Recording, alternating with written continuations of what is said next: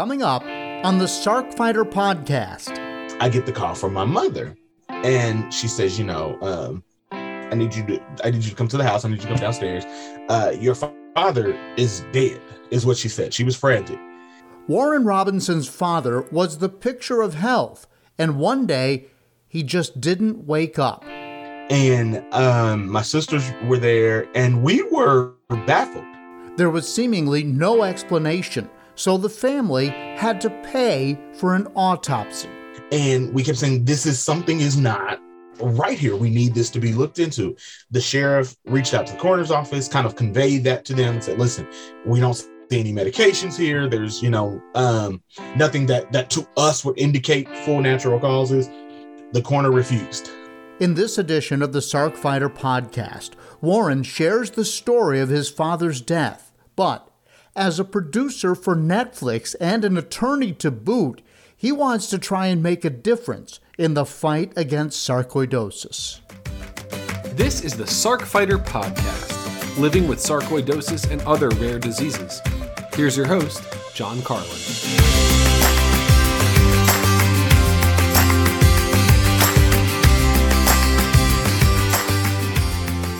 Hello and welcome. Believe it or not, this is episode 50 of the Sark Fighter podcast, brought to you in part by a grant from aTyr Pharma. I'm your host, John Carlin, and a fellow Sark Fighter. I do this podcast, as you've heard me say before, if you listen, to offer fellow Sark Fighters and their caregivers and researchers, whoever it is, people in the sarcoidosis space, to maybe offer a little bit of hope and to help you connect with other Sark patients, to hear their stories, understand how sarcoidosis affects their lives, and then hopefully that helps you understand what you're up against, gives you a little perspective, maybe what you need to overcome, whether it's the disease, the effects of the medicine, or both, dealing with doctors. Doctors, if you're listening, dealing with patients, understanding some of the frustrations are out there, because this is kind of a mysterious, I hate to say it, disease. And one of the greatest things that we can do in the fight against sarcoidosis, especially from my perspective as a media guy, my primary job is I'm a local news anchor, especially from my perspective, is to raise awareness of the disease, to get it out there so that people know to look for it, right? So many people start out with symptoms and nobody can figure out what's wrong with them, right? And the doctors don't know to look for it. Sarcoidosis is one of the last things they look for because it's an orphan disease. Let's face it. I mean, when you get out there and something is wrong with you, and it's not one of the more common things that doctors look for, it's not cancer, for instance, but something is not right. They look and they look and they look, and sarcoidosis is not on anybody's radar. So maybe if we can raise awareness, maybe doctors will get to that conclusion and look for it a little bit sooner, to get treatment started a little bit sooner. And then beyond that, there aren't a lot of great treatments to go to for 90% plus of sarcoidosis patients is prednisone, and prednisone is not a great solution. And it's not a permanent solution, or it's one of those things where the treatment is worse than the disease. So one of the things we'd like to have is more pharmaceutical companies and researchers saying, hey, there's something going on over here. There's this thing called sarcoidosis, and there hasn't been a lot of work on that maybe, but it's interesting. Maybe that's an autoimmune thing that I can focus on as I begin my career.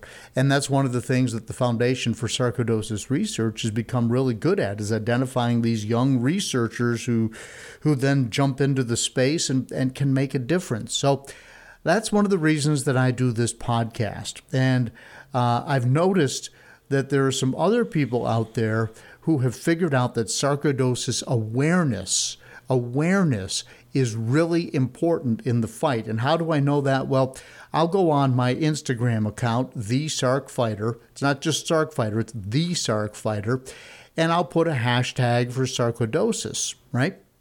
Well, on Instagram, if you've ever posted, it offers up some other common similar hashtags, and the hashtag sarcoidosis awareness always rises to the top, right? So that means to me that there's a lot of other people out there who are posting about sarcoidosis, and they use the hashtag sarcoidosis awareness.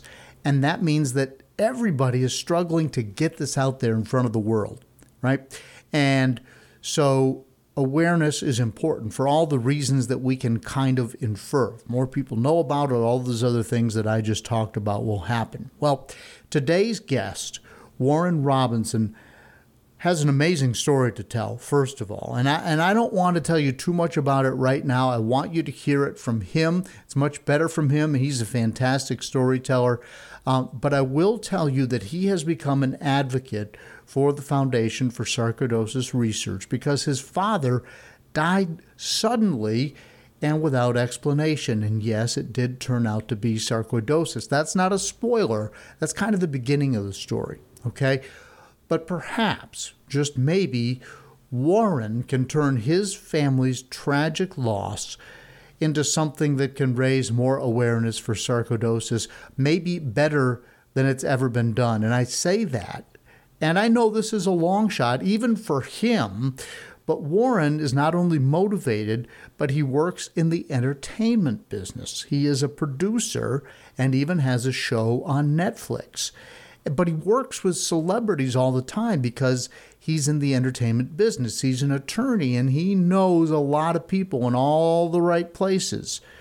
So I don't know everything that there is to know about what it takes to get something going in literally the high stakes world of big time entertainment where people throw around millions of dollars the same way maybe I spend $100 at the hardware store. But who knows? I will tell you this much.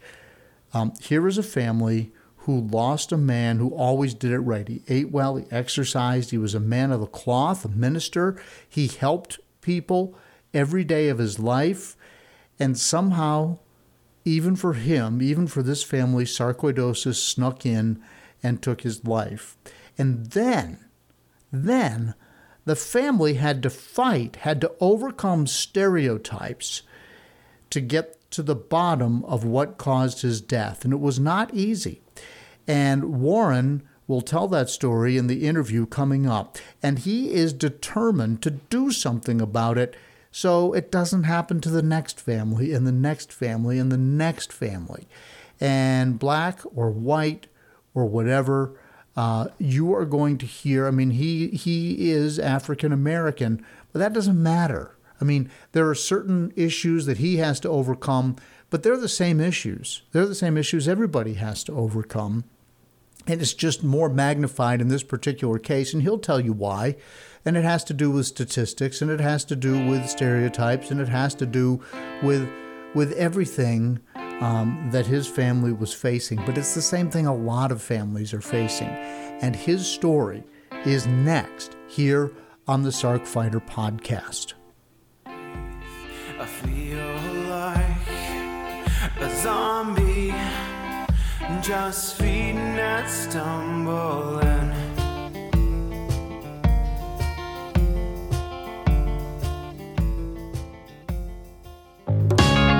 Hi, I hope you're enjoying the Sarc Fighter podcast. You may be wondering, what can I do to help? How can I be a part of the sarcoidosis solution? It's simple. Make a donation to KISS, Kick In to Stop Sarcoidosis. 100% of the money goes to the Foundation for Sarcoidosis Research. Look for a link in the show notes of the Sarc Fighter podcast. Welcome back to the Sarc Fighter podcast. And joining me now is Warren Robinson, who has a unique unfortunately, perspective on sarcoidosis, and he's going to tell us a little bit more about his commitment to maybe finding a new way to fight sarc. Warren, thank you for joining me this morning. Absolutely, John. Thank you for having me.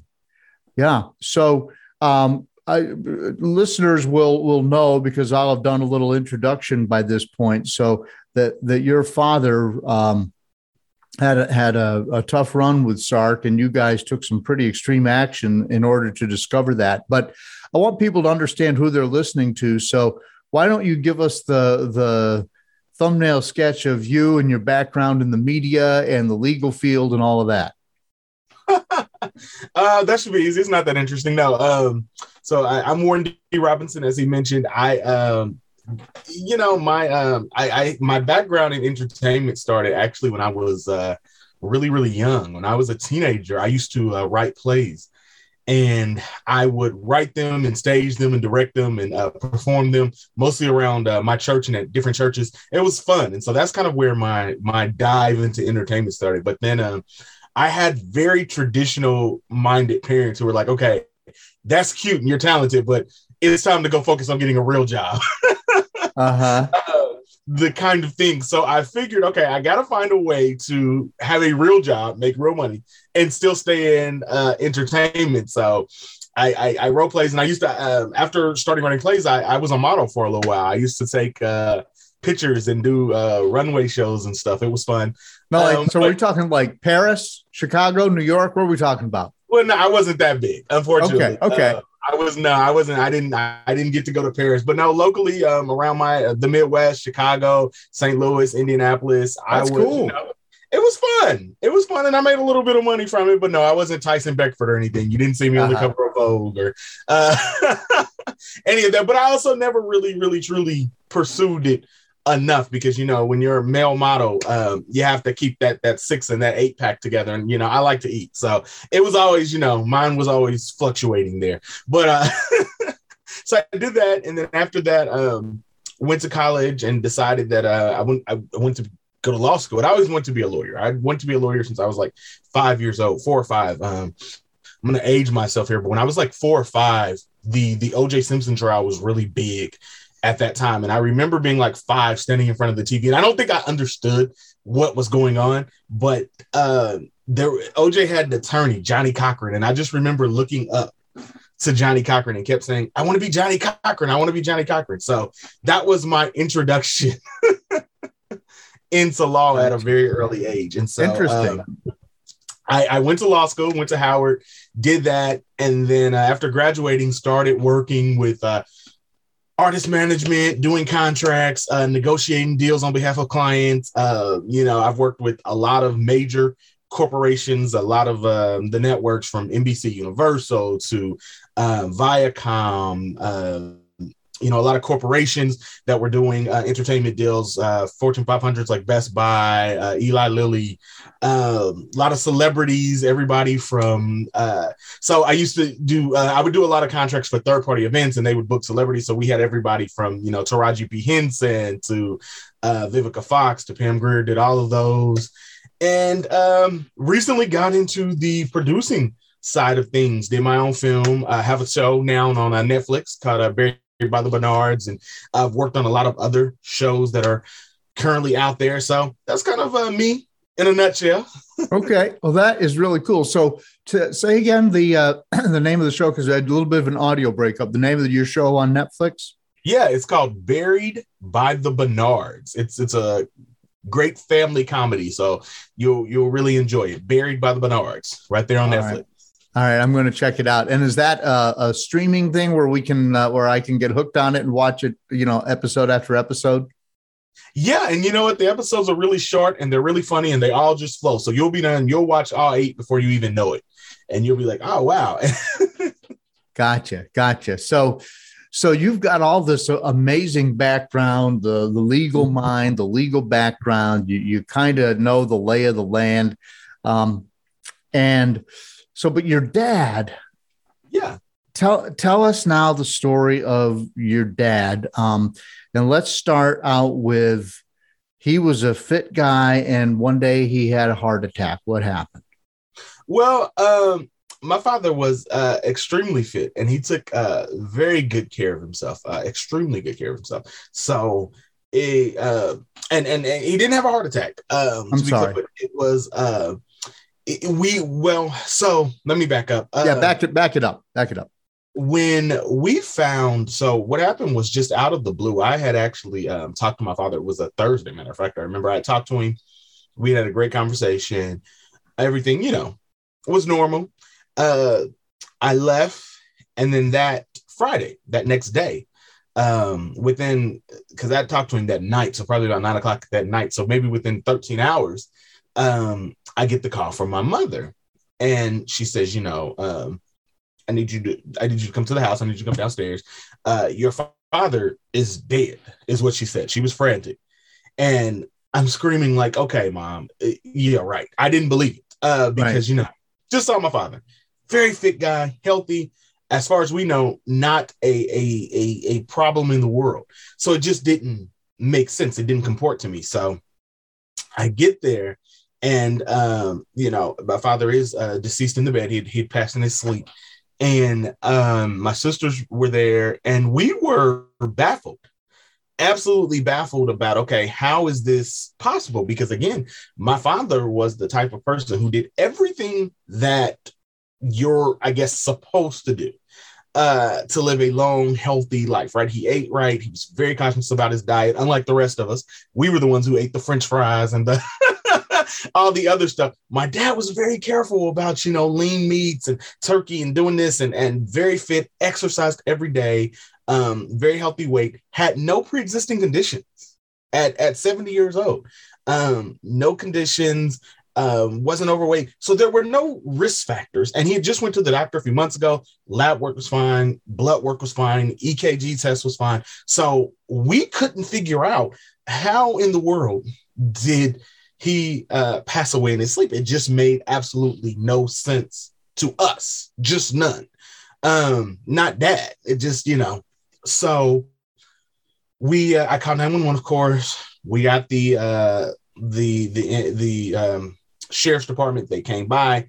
We were initially saying, okay, look, we need to figure out what happened to Dad here because it's not making sense. It's not adding up. How is this possible? This is a healthy, fit man with no underlying pre-existing conditions. We need to figure out what happened.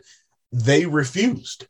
They refused to do an autopsy. The coroner refused to come out. They said, you know what? He's a 70-year-old African-American male. It's probably a heart attack. And right. So he died in his sleep. Did you say that? Yes, he died in his sleep. Okay. Correct. So your mom just came around the corner and there he was, and he wasn't moving. I mean, yes. I want to unravel that just a little bit to the extent that you're comfortable talking about it. Yeah, no, you're exactly right. She woke up that morning because usually my dad's a very early riser. Again, just everything. He gets up and he's a very routine guy. So every day pretty much is the same thing. He wakes up at like 7:38. He does this exercise first thing in the morning. And so he's always up before my mother. That's just how he is. My mother's a late sleeper. He gets up, he does his exercise. He'll have his breakfast, which is usually like a banana and some oatmeal. And then, and then he goes about his day because he has a list of things he has to get done in the day. And so he's like on it. So it was a very routine thing. So when my mother woke up and my father was still, as she thought, sleeping in the bed, she was actually surprised. And so she thought, he overslept. And so she turns and, she grabs him and she says, oh my gosh, she says, you overslept, old man. And I think it's at that time that she realizes, he had been dead for a few hours because according to her, he was hard at that point. And so rigor mortis had set in. Correct. Yeah. And so she knew what that was.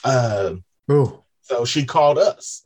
She called me and she called my older sister to come over there. And that's kind of, and so we did. As soon as I got the call, I got up and I rushed over there to see, okay, what's going on. And again, I didn't really believe it. I didn't know what it was. I thought, either he's asleep or it's some kind of joke or something, because Dad he just seems so healthy. It just never fathomed to me that would be the case. But when I got there, rigor mortis was in. It was very clear.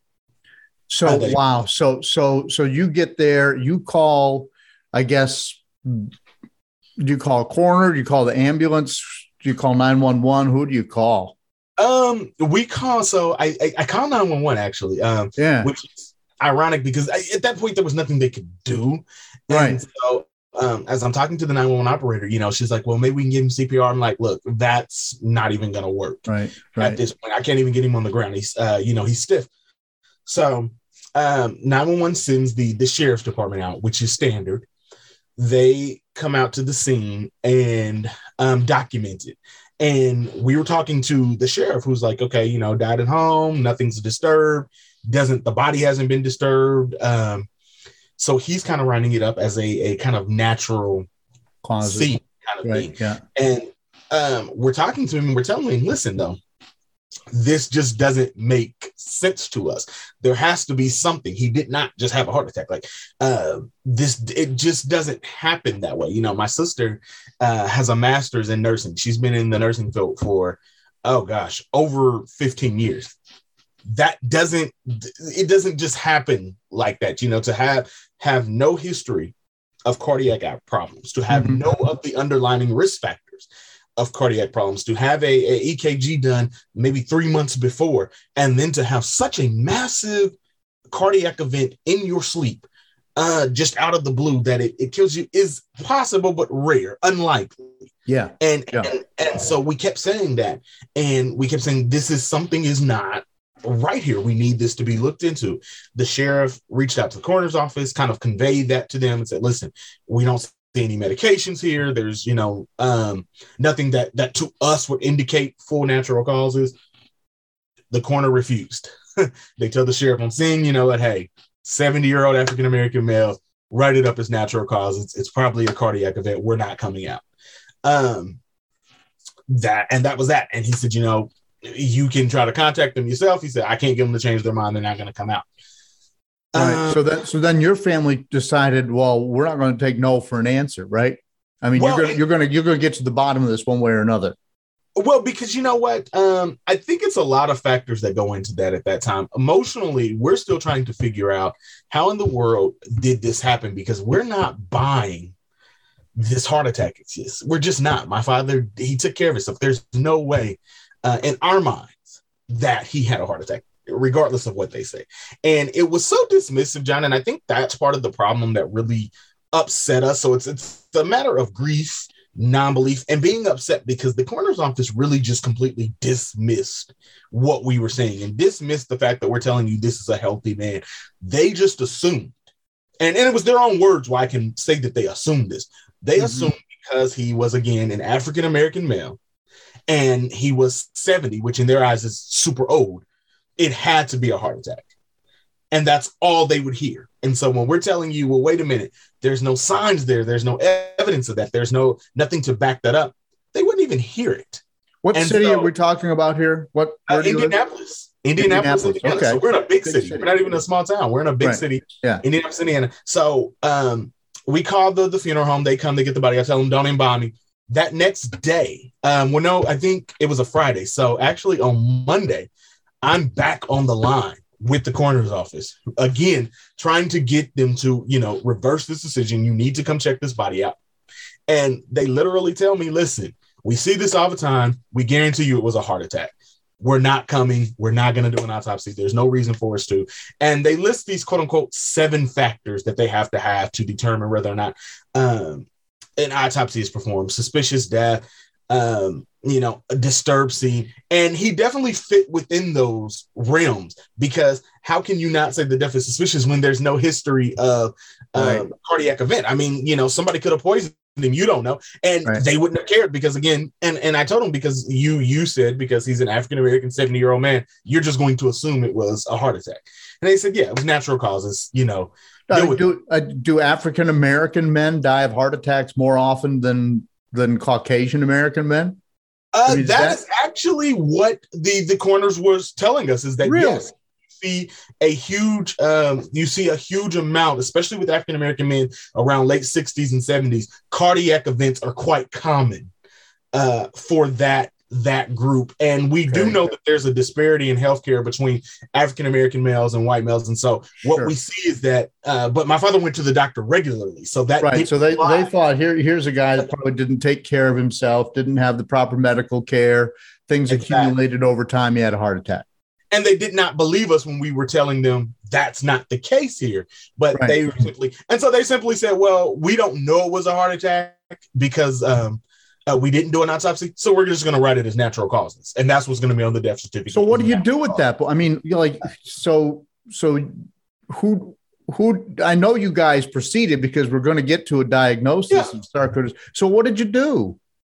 The only thing after I kept trying to advocate, and I was very angry, and I was thinking about, the legal background of me. I'm like, can we sue? What can we do? And so finally, the funeral director actually kind of said to me, listen, I've dealt with this a lot. You're not going to get them to change their minds. At some point, we got to embalm Dad. We got to get him in. We got to get the ball moving. He said, why don't you, if you guys can afford it, just hire a private doctor, a private autopsy company to come in and give you the answers that you're looking for. And where is your dad's body at this point? It's at the funeral home. At the funeral home. Okay, yeah, got it. Okay, so you found a private company? We did. We found a private doctor that has a private autopsy company. They performed the autopsy within a few days. And let me say that it's a shame that we had to do that. And that's part of the reason I'm an advocate now, is because that is something that families shouldn't have to do. Because let me tell you, it's a lot of money. It's not an affordable kind of thing.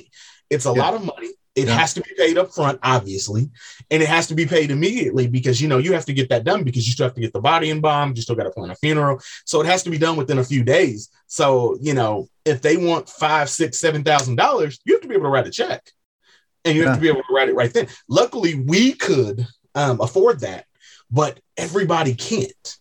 Right. Everybody can't. And that's what I guess scares me, makes me so upset, is because it feels like there are how many families have been told it was natural causes, which how do you get natural causes at 70? That's not old enough for natural causes in my view, but apparently the Marion County coroner disagrees with me. But to say natural causes at 70 without investigating, how many families have been told that? How many families have been told that their loved one died of natural causes or of a cardiac event when that's not really the case? And that's kind of where my passion comes in. But we paid the private autopsy company.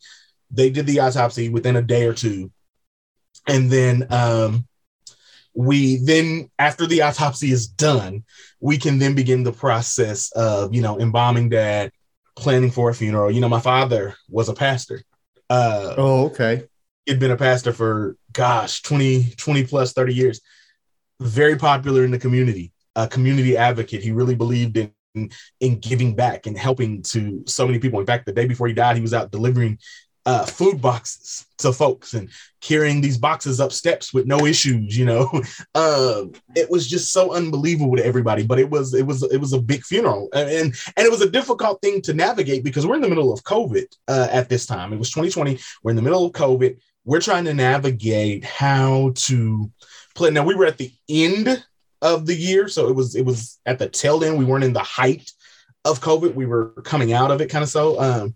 But it was a very tough thing to navigate between how do we plan this service for this, big momentous guy in the community, but still, stay strict to COVID protocol. So it's all of that going on. We do that. We have the funeral. And then about a week later, we get the results from the private doctor. And what were the results? So he comes in and he tells us that what he noticed was these kind of white granulomas inside the heart. And he said, so we've seen these, I see them in the heart. And it's interesting because Dad didn't have them anywhere else. So they weren't in the lungs. They weren't, because people, and I know the listeners with sarcoidosis will know, usually, it starts in the lungs, it starts in the spleen, other body parts. Dad didn't have it in the lungs. Didn't have it in the spleen. If he had it in the lungs, he might have known. There may have been some sign or some symptoms, but he didn't have it there. So there were no signs. It was just in the heart. And he said, we're seeing these granulomas in the heart. He said that leads me to believe that this is sarcoidosis. And I'm thinking, okay, what is that? I'd never heard of it. And he says, it looks like he had sarcoidosis in the heart, and that what happened was it caused an arrhythmia overnight, which is basically where the rhythm of the heartbeat is interrupted. And so he had a fatal arrhythmia at night. The heartbeat got interrupted and it couldn't essentially catch itself back up. And that's why he passed in his sleep. And, I guess there was some peace in that. It would have been very peaceful. He wouldn't have noticed it. It would have been quick. And I guess if anybody has to pass, that is the best way to go, right? In your sleep, peaceful, without being aware of it. So that's what it was. It would have happened suddenly. It would have been quick. And so that's kind of what it was. But we were glad we had a diagnosis. And I think that was so important for us because we would not have been able, I don't know where I would be or if I would be able to move on if I hadn't pursued this to figure out what was it that that took my father, because I just would have, we just couldn't figure it out. And so at least to have a diagnosis put on him to say, okay, he had cardiac sarcoidosis, at least we know now. And because I will tell you, John, the things that run through your head in the weeks in between, you're always thinking, was he hiding something from us? Was there some disease that he didn't tell us about?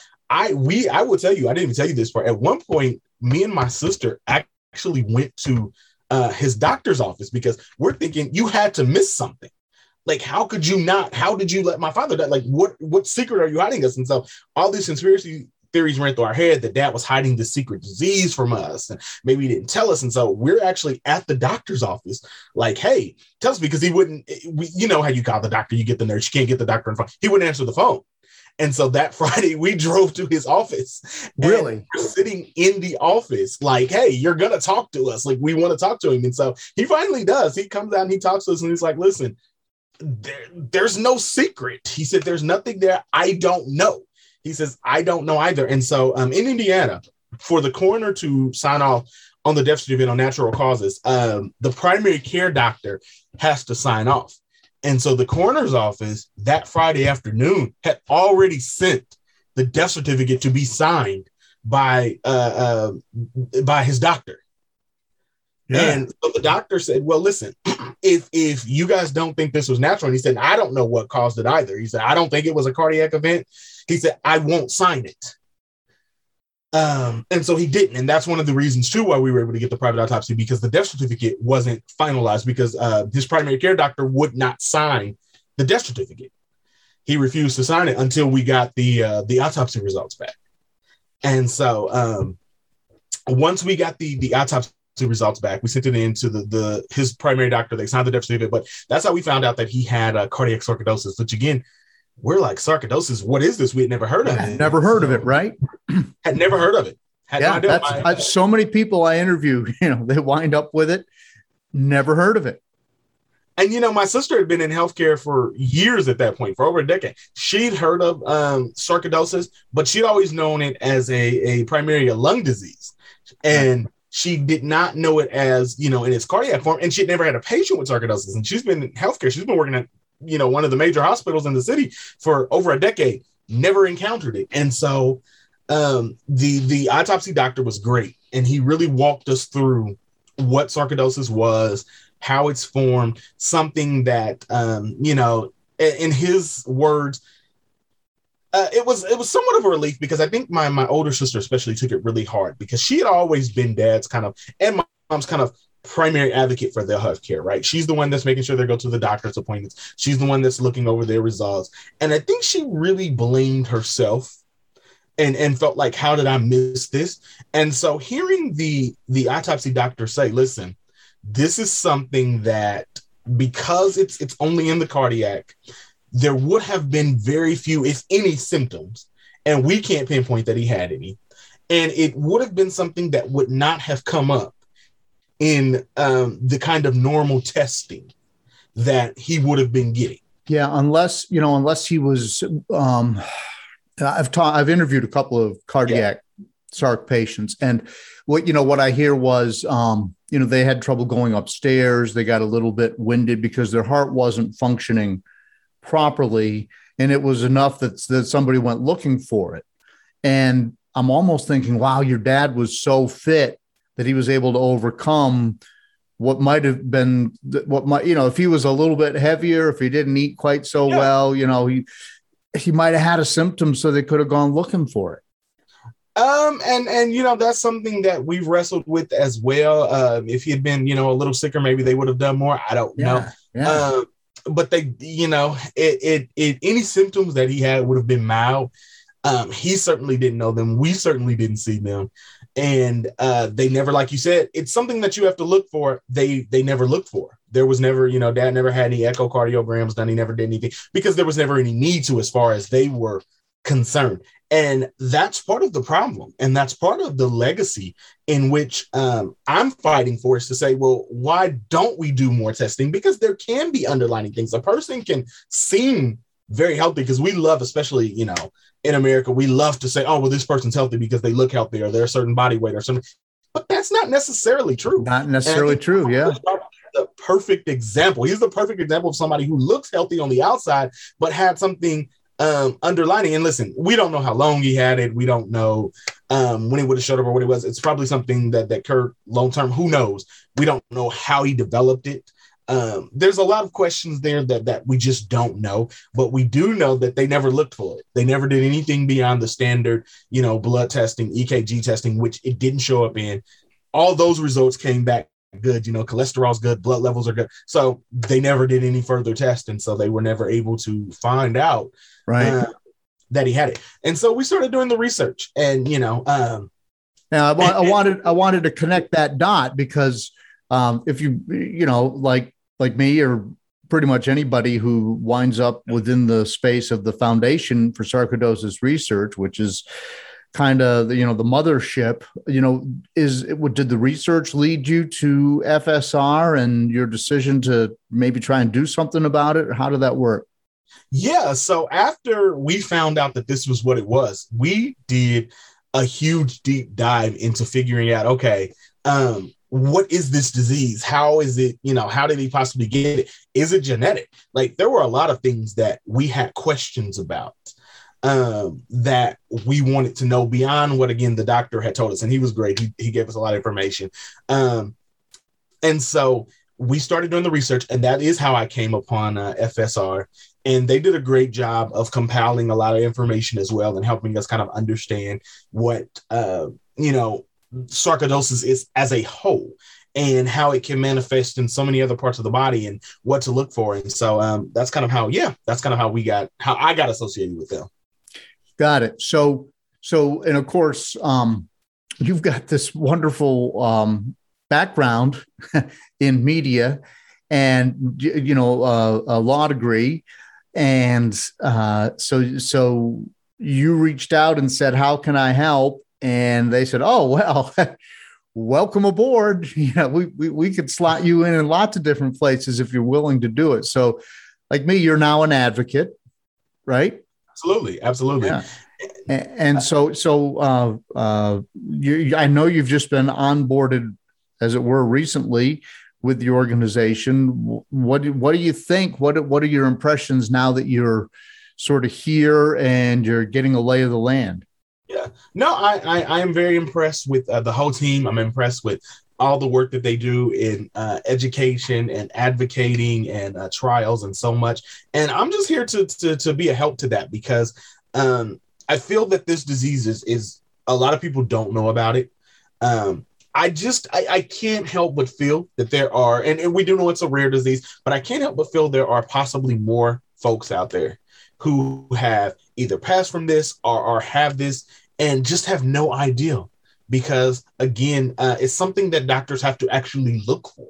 It's something they have to go test for in certain versions. And I'm talking specifically about cardiac version, right? And when you see the numbers and you do the research and you see how many people have sudden death as a result of having the cardiac version, you ask yourself, okay, you know, how many other folks out there have maybe had a cardiac event from the cardiac version and have been simply told it's a heart attack and never did the testing, didn't have $6,000 to pay a private doctor to figure out that, you know, it was sarcoidosis. And so it's not diagnosed. And though it's not hereditary, that's important because it can have a genetic impact. So there can be a genetic component to it. And so people need to know if this is something that is in their family so that they can get tested for it.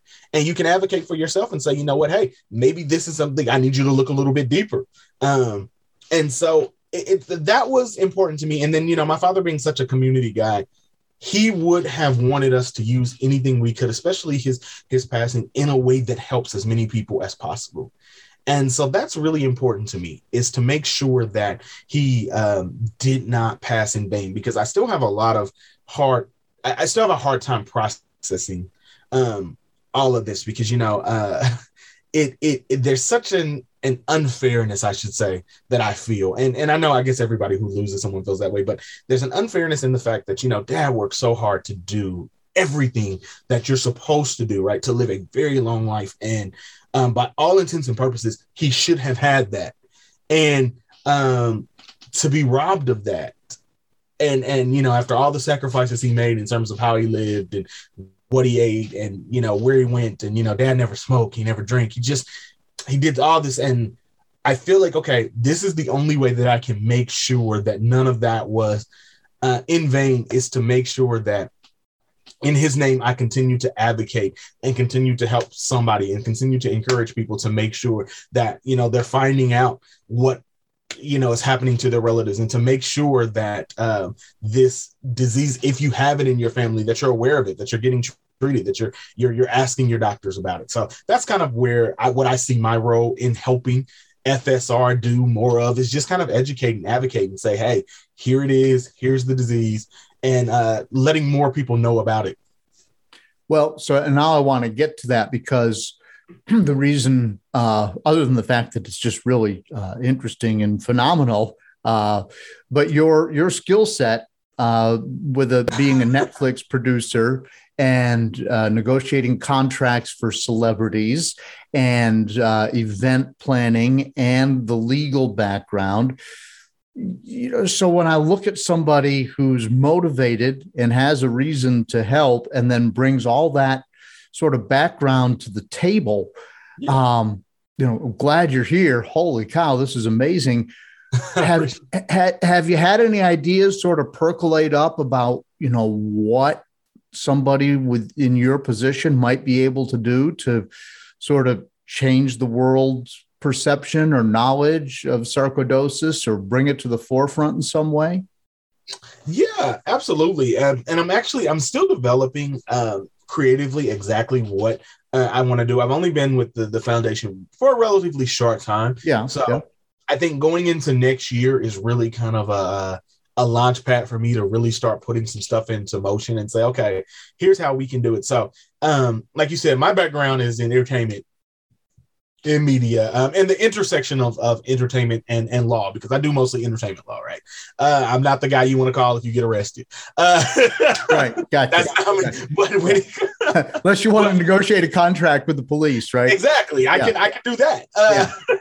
So pulling that intersection together is really where I'm at. And so really just helping to garner media attention, which is something that I'm good at, finding ways to create creative campaigns, whether it's through, you know, video and social media, that kind of thing is something that I'm really good at. And so we're going to pull that together, and I'm going to pull my team together and figure out, okay, what's some creative ways we can really go about promoting and bringing attention and bringing awareness. The foundation actually has a lot of great initiatives that they're putting together. And so putting a spotlight on those initiatives and giving them the opportunity to talk about those to a broader audience is something that I hope to bring into the foundation. So really a matter of just bringing in that creativity and those media connections and helping them kind of advance that mission so that they can get a little bit more attention for what they're doing and what's going on. And hopefully that translates into, you know, dollars and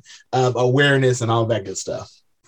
Yeah. So, you know, 2022 is right around the corner as you and I are speaking now. I'd see, you know, wouldn't it be amazing, for instance, and I'm just thinking, wow, here's a guy that's already got a series on Netflix. What if you could develop a drama around a family that had sarcoidosis, and everybody's watching on Netflix, and they're watching it because it's a great drama, but everybody's talking about, the more often you use the word sarcoidosis, the more people who are aware of it, and it can be an African-American family, and they can be fighting all the issues that African-Americans fight and being dismissed, and all those trigger points in terms of just writing a script. And I'm bringing in my news version of understanding. Something like that is like, whoa, that would be a total game changer for sarcoidosis. Yeah, it would be. Maybe that's something we could do down the line. I don't know. I definitely think that is a possibility. I would say that's definitely going to be a very long-term kind of project. Sure. Those kind of scripted projects take years to pull off. So I'm definitely, but I'm open. I'm game to it. So I definitely think that there are, for me anyway, there are immediate things that we can begin doing, and then kind of some of the long term. So like you said, film, movies, television series, scripted, unscripted, those are kind of some of my long-term goals. And so it's just a matter of sitting down and figuring out, okay, which one do we start with? Which one do we want to start with? How do we want to go? Because they all take so much time. So if you're doing a series of that nature, something that requires a lot of buy-in and a lot of moving pieces. So, just sitting down and kind of making that game plan and saying, okay, maybe this is something we could do for 2024. And, we can begin building the building processes of that. So I like that idea though. I might work on that script. I like that. Well, let me know if I can help, but I don't know what I would do, but you can do a lot. Since I landed it on you, it's like, whatever I could do to help. But I just, I'm intrigued by the process, and I'm intrigued by the fact that you're at the table and that you're motivated to try and help. And, I just think it's, there's a reason that you're here.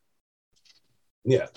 No, I absolutely believe that. As I said, my father was a minister. I've always grown up as a person of faith.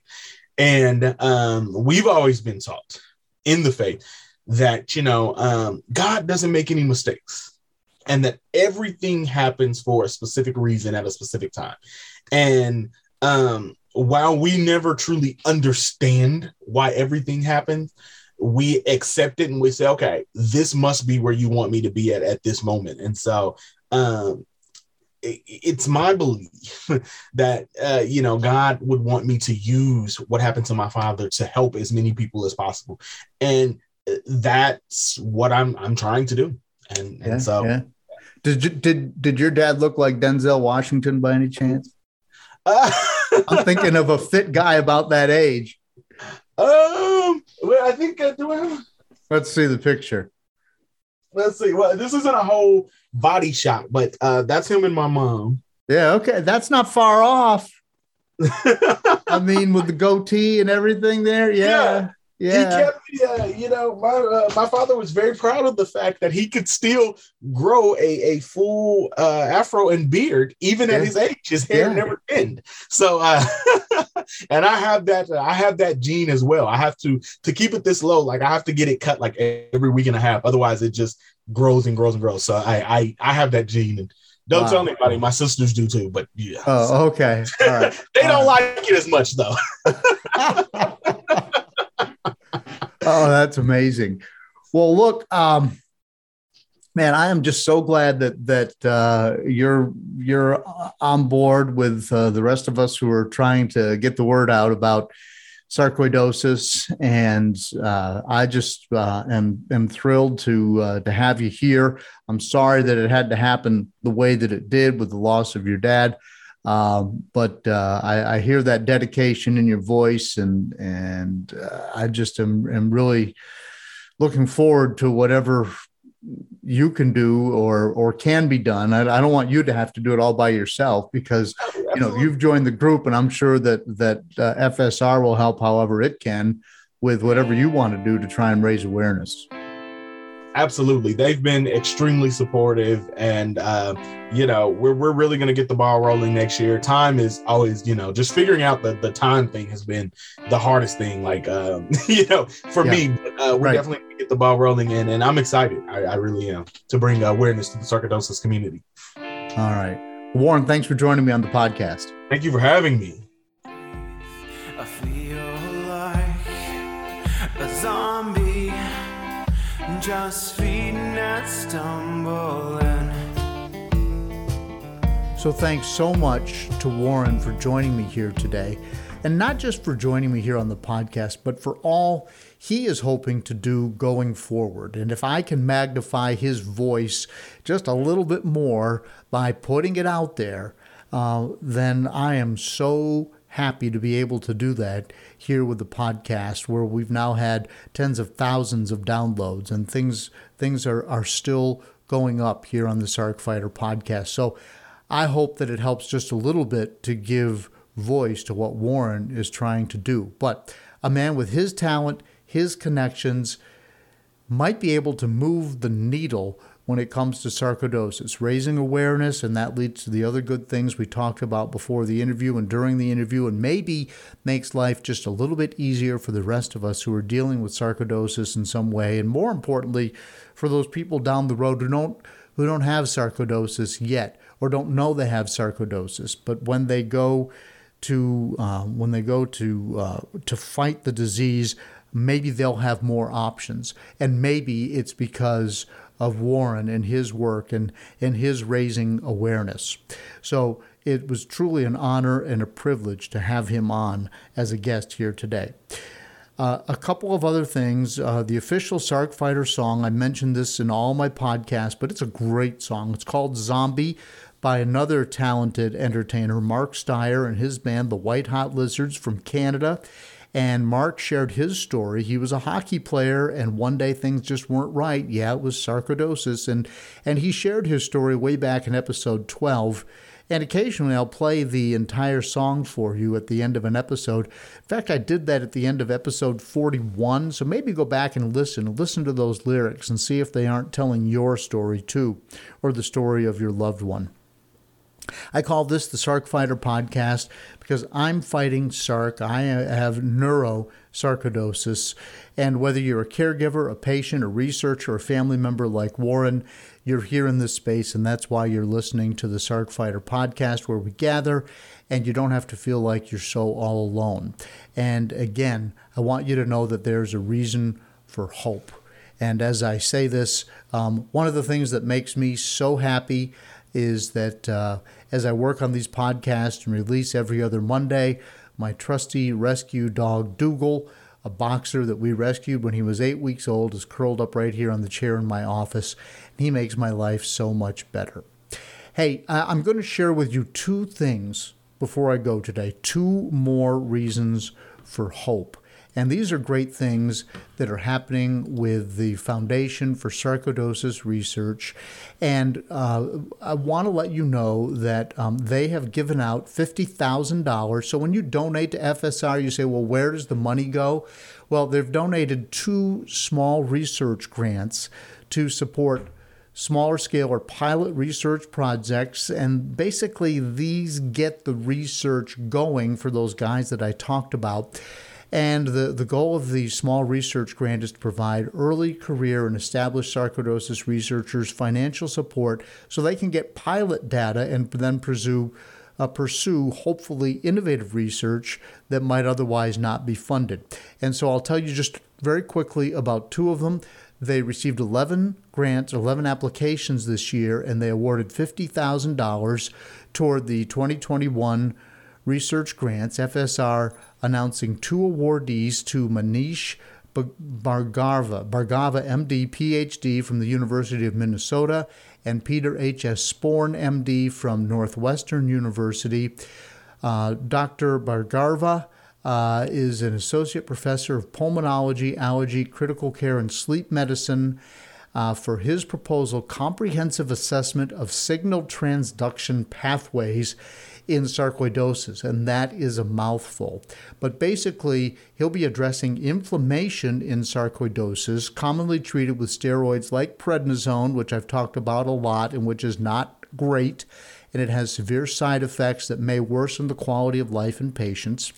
And his study will provide the foundational work for a new group of medications called kinase inhibitors as a potential sarcoidosis treatment.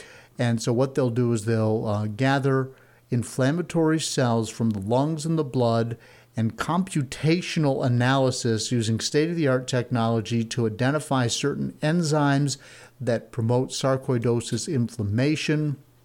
And then they'll look for inhibitors that can be used to reduce the inflammation that are not prednisone. So he's looking for a new way to help fight the inflammation that we get with sarcoidosis. And then Peter Sporn, MD, is the director of Northwestern Sarcoidosis Center of Excellence, professor of medicine, cell and developmental biology, and medical education at Northwestern University's Feinberg School of Medicine. He received $25,000 for assessment of the immune response to SARS-CoV-2, that's COVID. That's a fancy way of saying COVID vaccination in sarcoidosis. And Dr. Sporn and his colleagues at Northwestern are basically conducting a study. They're measuring the immune responses to COVID vaccination in people with sarcoidosis, people who have sarcoidosis being treated with immunosuppressive medications, and others with sarcoidosis who are not on treatment will be studied, and then also vaccine responses in both groups will be compared to the responses in healthy people. So in other words, we're all taking these autoimmune medications, and then we get the COVID vaccine, and the question is does that work, or do these drugs that we're taking maybe shut down the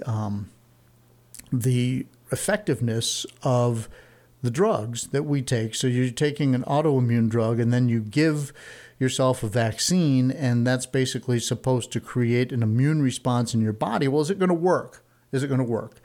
And this is one of the things that Dr. Sporn will be treating. And I did a whole podcast on this with many leading experts, including Dr. Sporn, and I'll put a link to that in the show notes as well. But the important thing to remember is you see a lot of fundraising requests from the Foundation for Sarcoidosis Research, and I do a lot of work in the fundraising space, not just for sarcoidosis, but I'm on a couple of local boards here in Roanoke, Virginia, where I'm based.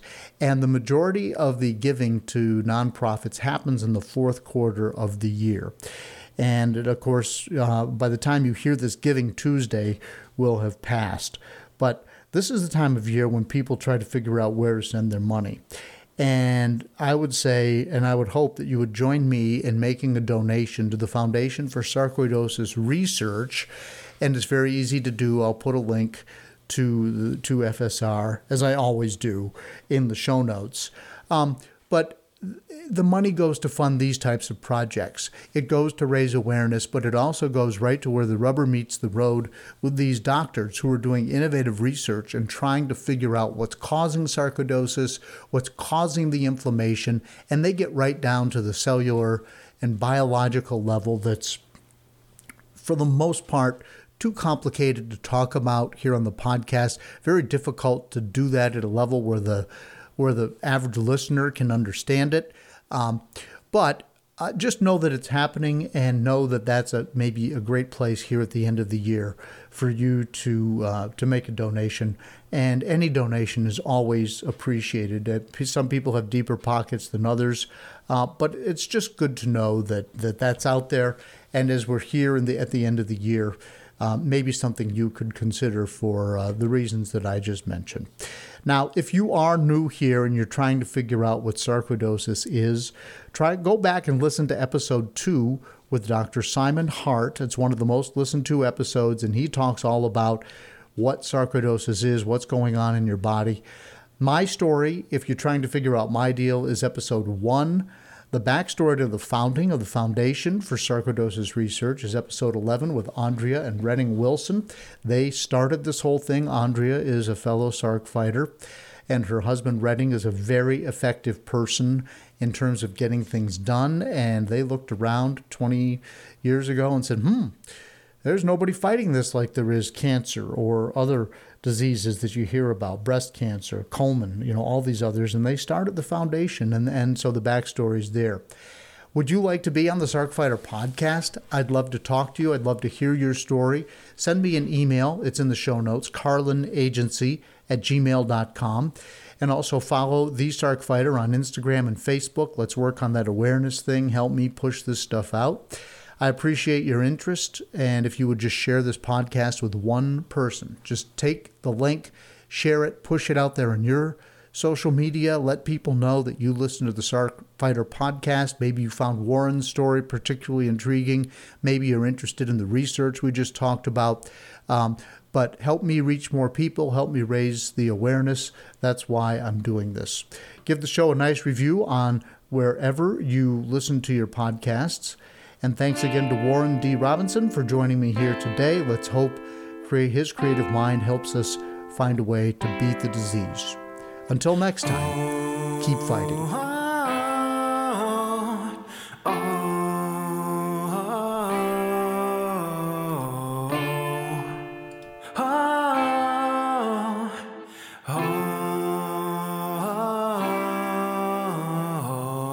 It would be so much easier to grieve if I had a breath to breathe.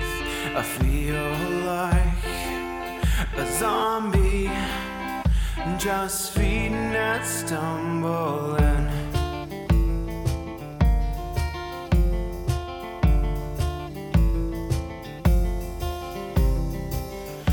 Learn to suffer, you feel pain someday.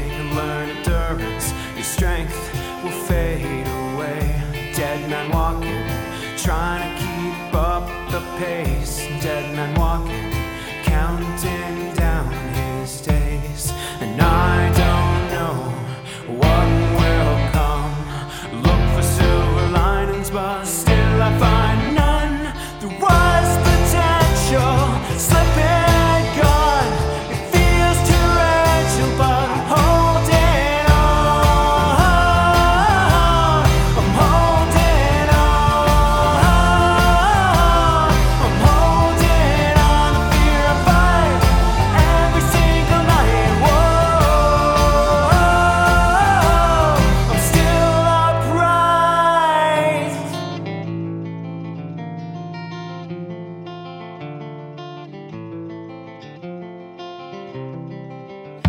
Find a way to try and adapt your life. It's not the why, but the how that plagues my mind. A new perspective, appreciate what you've got. We're dead men walking, in an instant it could be gone. And I don't know what will come. Look for silver linings, but still I find none. There was potential slipping gone.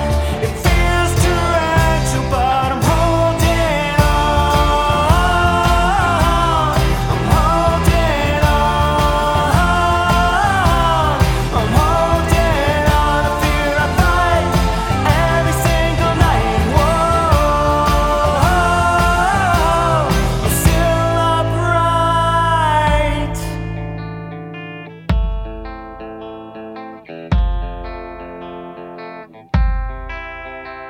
Wherever there is happiness, fight to be there too.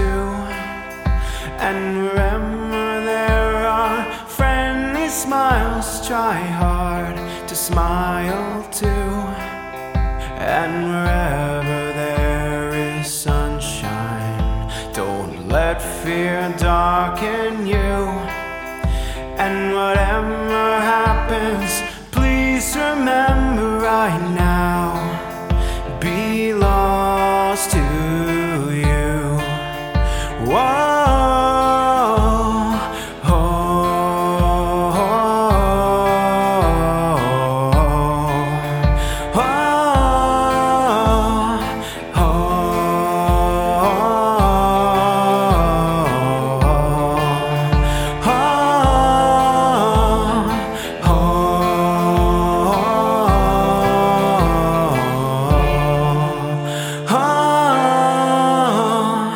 oh,